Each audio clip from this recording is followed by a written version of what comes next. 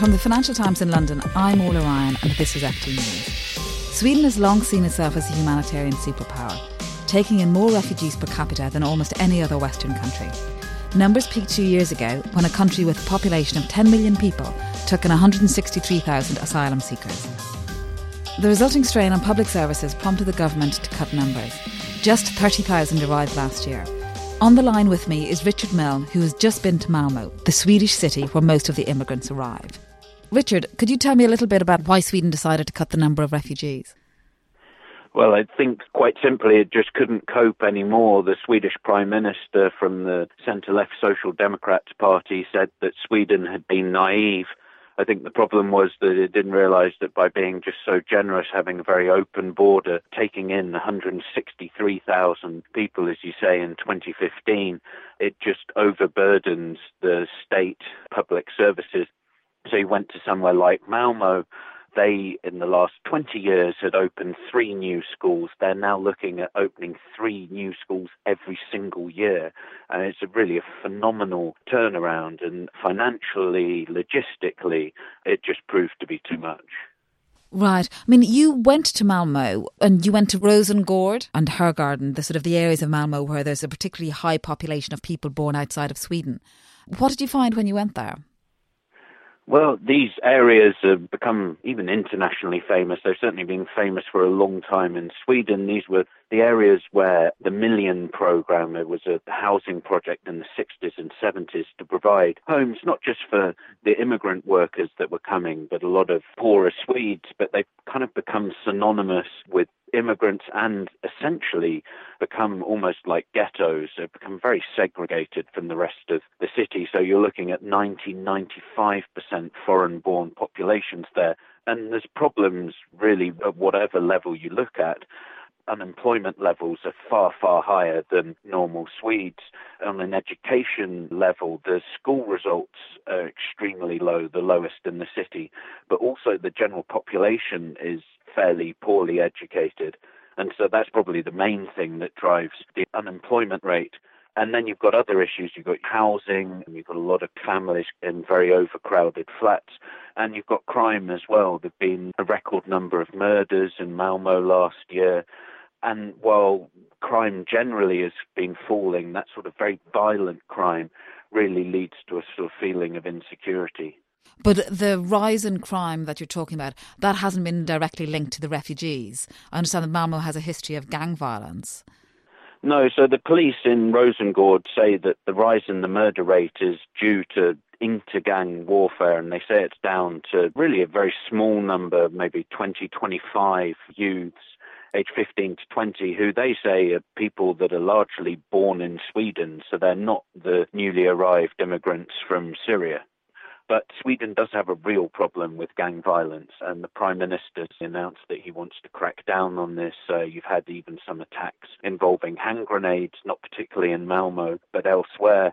And so that is an issue. But as it said, despite Malmö as a whole having absorbed all these immigrants, the crime rate has not risen. So locals feel that it's unfair to pin any blame directly on the new immigrants for this. Right. So what are the Swedish authorities doing to sort of aid integration? Well, this is the big issue. I have to say, my impression is that Sweden has been very generous in terms of immigration, in terms of opening the border. It's paid a lot less attention to integration. I talked to an anthropologist who lived in Rosengård who says Sweden is perhaps the worst country in Europe at integration.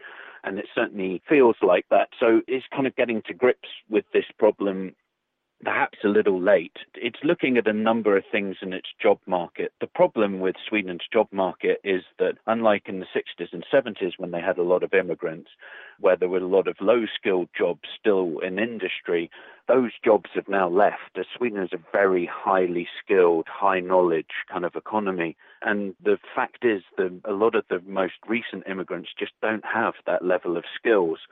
So the government has set up a training program to try and increase the skills of the immigrants. Language is also an issue. Most immigrants might know some English, so they would fit in better in an English-speaking country. They clearly know no Swedish when they arrive, and that takes a long time. And then there are just sort of very technical issues. It takes 18 months maybe to get a residence permit for a newly arrived immigrant.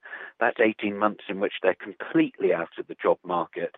And often what happens is they just end up being isolated in these segregated areas like Rosengård, and then it's very difficult to get out and very difficult to get a job after that. And I guess in the interim period, they're sort of relying on government benefits.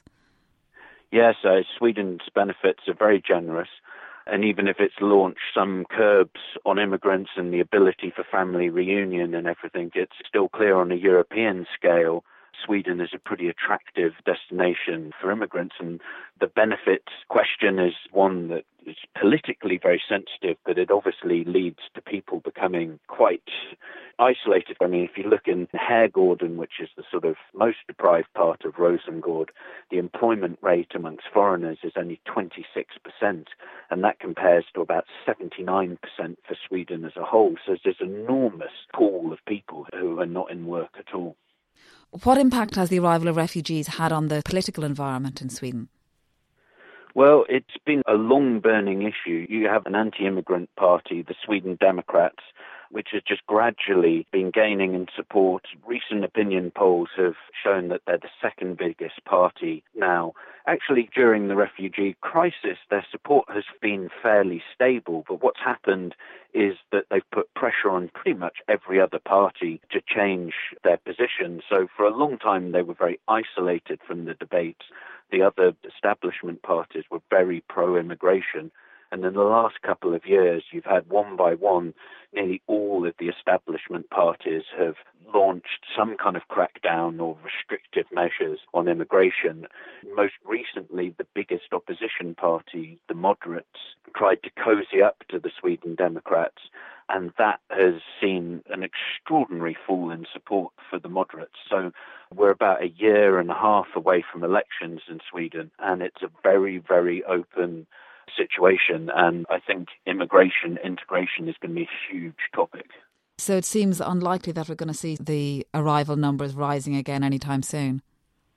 Well, Sweden has put in border controls on the bridge between Copenhagen and Malmö, and that's the main thing that has reduced immigration, not just to Sweden, but to Norway, to Denmark, and to Finland. So they're prolonging that pretty much every 3-6 months. So at the moment, no sign of a dramatic increase again. Though I guess it's worth sort of bearing in mind that still 30,000 arrivals a year is quite high compared to other European countries. Absolutely. And as you mentioned, Sweden sees itself as a bit of a humanitarian superpower, so it doesn't want to give up on this. I mean, I think in a way the moral of this story is not necessarily that Sweden is having extraordinary problems that others aren't. It's just that in a way Sweden, the Nordics, have been held up as this utopian example, and we see actually in places like Malmö that they have problems just like the other countries. Right, integration is an issue wherever you go, and Sweden faces the challenges just as much as any place else, I guess. And if you'd like to read Richard's report from Malmö, please go to ft.com/Malmö.